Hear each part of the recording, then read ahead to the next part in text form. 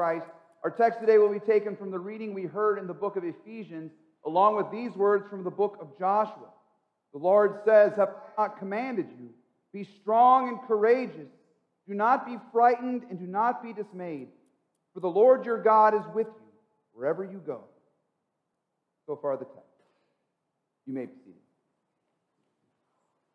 Let us pray. Almighty God, in your mercy, you have gathered us here today to receive your word and your gifts in the sacraments. And we thank you, Lord, that it is your word that sustains us and strengthens us to be courageous in this world of sin. We ask you now, O Lord, to grant us your Holy Spirit to hear your word in faith, to make us strong and to make us courageous people. And I pray, Lord, that the words of my mouth and the meditation of all of our hearts will be pleasing in your sight. Lord, our rock and our redeemer. In Jesus' name, amen. Be strong and courageous. So spoke the Lord our God to his servant Joshua in the Old Testament, just before Joshua brought the people of God, Israel, into their promised land. Now, this promised land had been a long time coming for Israel. Hundreds and hundreds of years earlier, in fact, God had found a man named Abraham. And God made a promise to Abraham. He said to Abraham, "I am going to give you the land of Canaan to your descendants, and your descendants will be as numerous as the stars in the sky and the sands on the sea, and they will dwell in the land of Canaan." And now, since that promise had been made, there had been a great deal of history that took place for Abraham's descendants. In fact, we know that they spent roughly 430 years in the land of Egypt.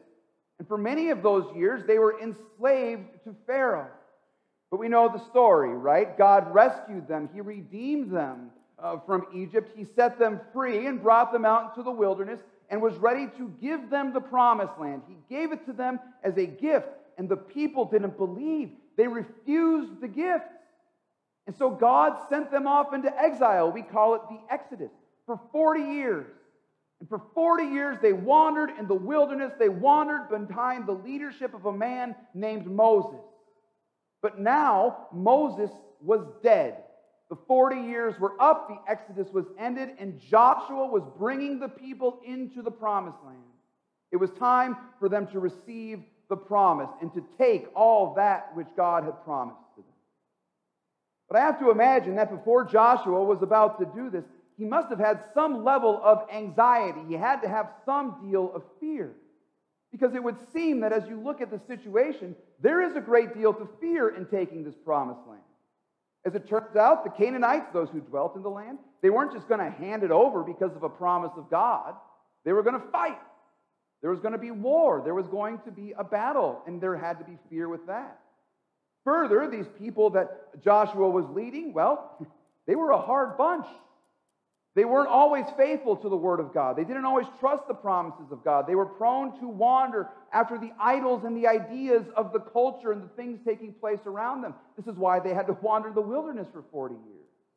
Further, they were always grumbling and complaining and turning against God's leader. They constantly rebelled against Moses. And that's the last thing Joshua needed, was a coup against him as he was trying to lead this military campaign. So it would seem that there was a great deal for Joshua to fear. But all those fears just melted away when the word of God came. And God's mighty and strong promise gave Joshua the courage he needed. God said, "Be strong and courageous. Do not be frightened and do not be dismayed." Here's the promise. "For the Lord your God is with you wherever you go." The God who spoke creation into existence by his word, the God of Abraham and Isaac and Jacob, the God who overcame Pharaoh in Egypt, the great I Am, was with Joshua. He was Joshua's strength, he was Joshua's courage, and God was faithful to his promise. He gave to Joshua and to Israel all that he had promised to give them. He was with Joshua. He was for Joshua. Be strong and courageous.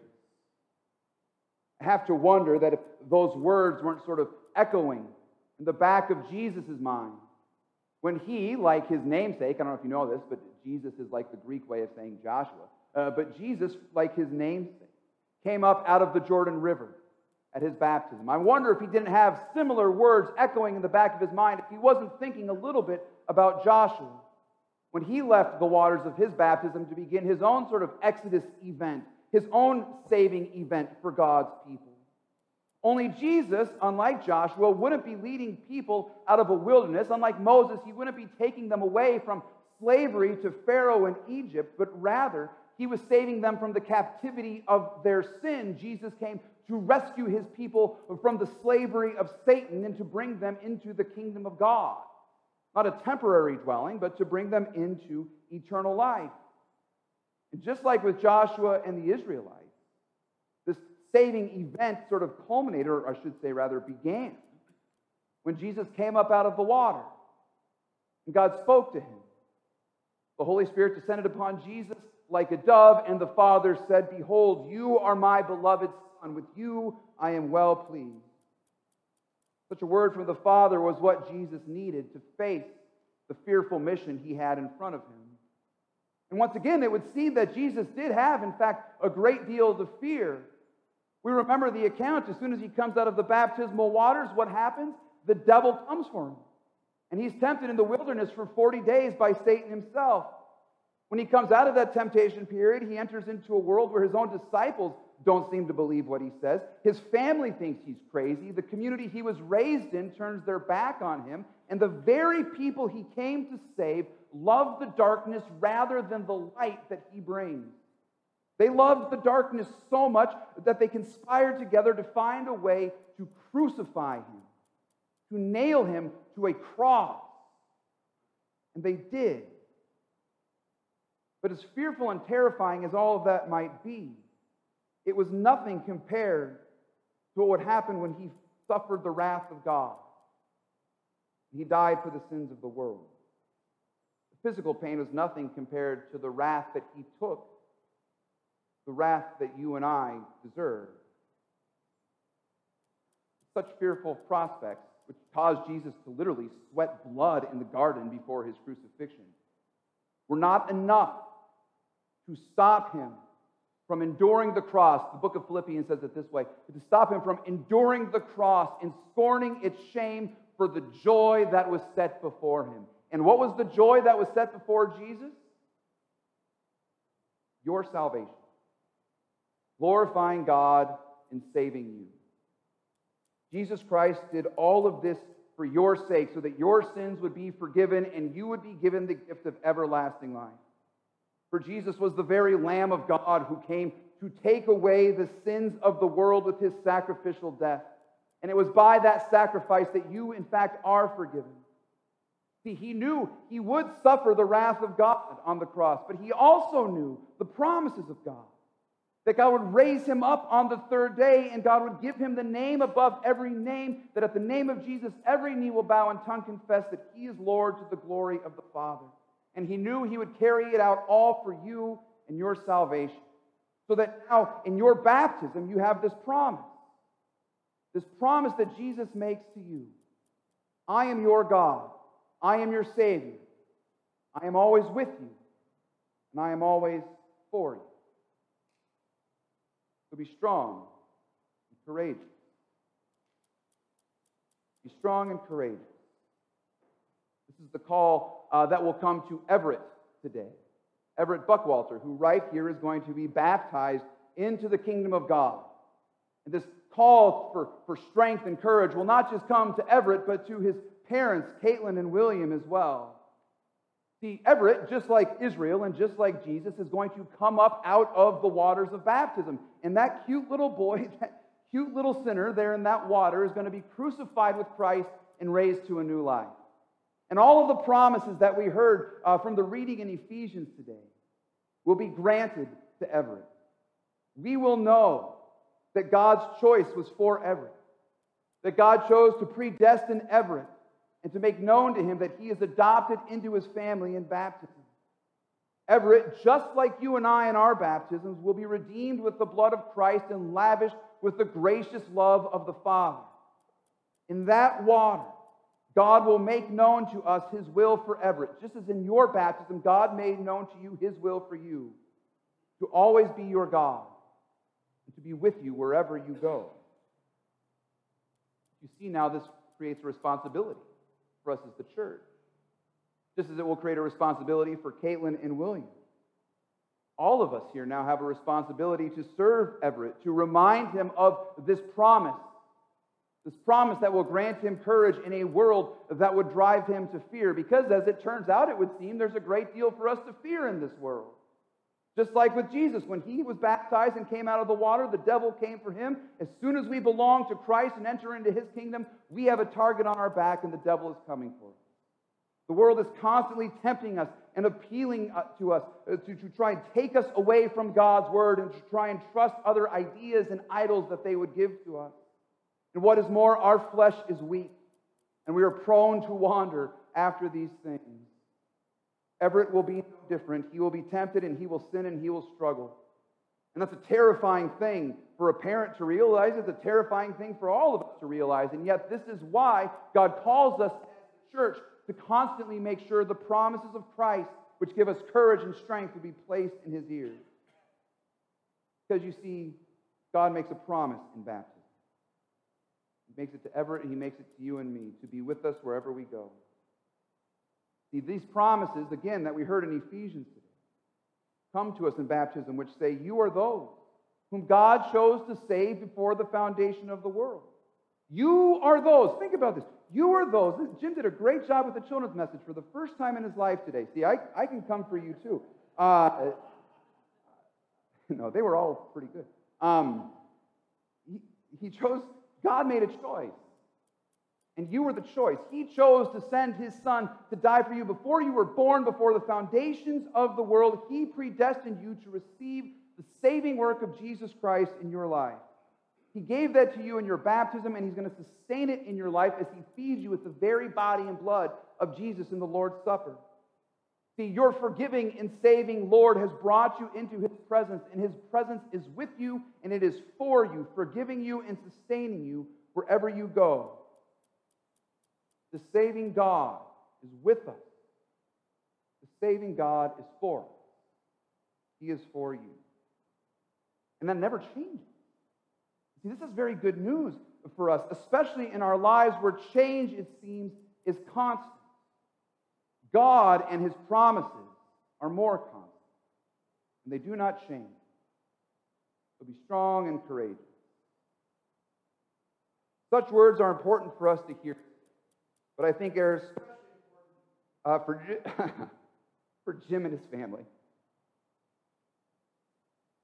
Because those baptized, beloved children of God are now moving on to a new church. I saw Mackenzie here this morning. I hope this isn't news for you. This is something that happened, okay?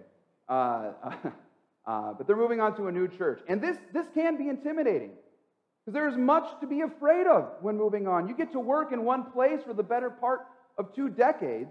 It can be hard to start something new, especially at Jim's age, at a church that's that big, with that much responsibility, in Orange County, with all of that traffic. This sounds terrifying. Maybe you should stay. I probably won't get my way with that. For it would seem that God has parted the sea for Jim and his family, as it were. And Jim, he has sent you now to proclaim his mercies in a new place. Just as he has done with you here for nearly 19 years, where you have faithfully taught our youth and our whole congregation to be strong and courageous. And now today it's our turn to say it to you.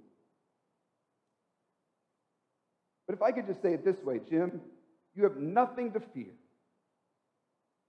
For no matter what place you find yourself in, no matter where you find yourself located, no matter where it is that God deems fit for you to serve, whether it be here or it be Orange County, and now we know it's Orange County, you do so knowing this, that you are a baptized child of God, which means you have this promise, and take this promise with you today from Ephesians, that you have obtained an inheritance, that you have been predestined according to the purpose of him. Now here's the key: who works all things according to the counsel of his will, including this call.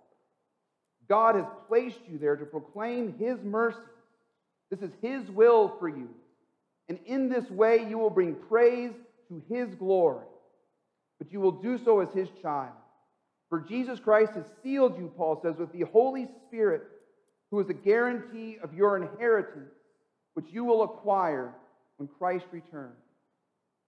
It's a big, fancy Ephesians way of saying, be strong and courageous. For Jim, the Lord your God is with you wherever you go. He is always with you. He is always for you. So, dear church, be strong and courageous. You're baptized. And what is true for all the people we've mentioned here this morning is true for you as well. God has baptized you. Has not this saving God chosen you? Has He not saved you with the blood of Jesus Christ? Of course He has. He is always with you. He is always for you. So be strong and courageous, and do not be frightened. Do not be dismayed. The Lord your God is with you wherever you go. Amen. Let's pray. Almighty God, we give you thanks for the promises of baptism, that you are with us wherever we go, that you have sealed us with the promise of the Holy Spirit who will sustain us into life everlasting. Lord God, we thank you for the work that you have accomplished in our congregation. We thank you for the work you have accomplished here through Jim. And now we pray, Lord, that you would bless him and his family as they move on to St. John's to serve you there. Lord God, I pray that you would always remind us, no matter what we face in the days ahead, no matter what we face in the world around us, no matter what attacks or temptations or trials might come our way, Lord, help our fears of such things to melt away beneath your promise. That you are with us and you are for us. In Jesus' name we pray. Amen.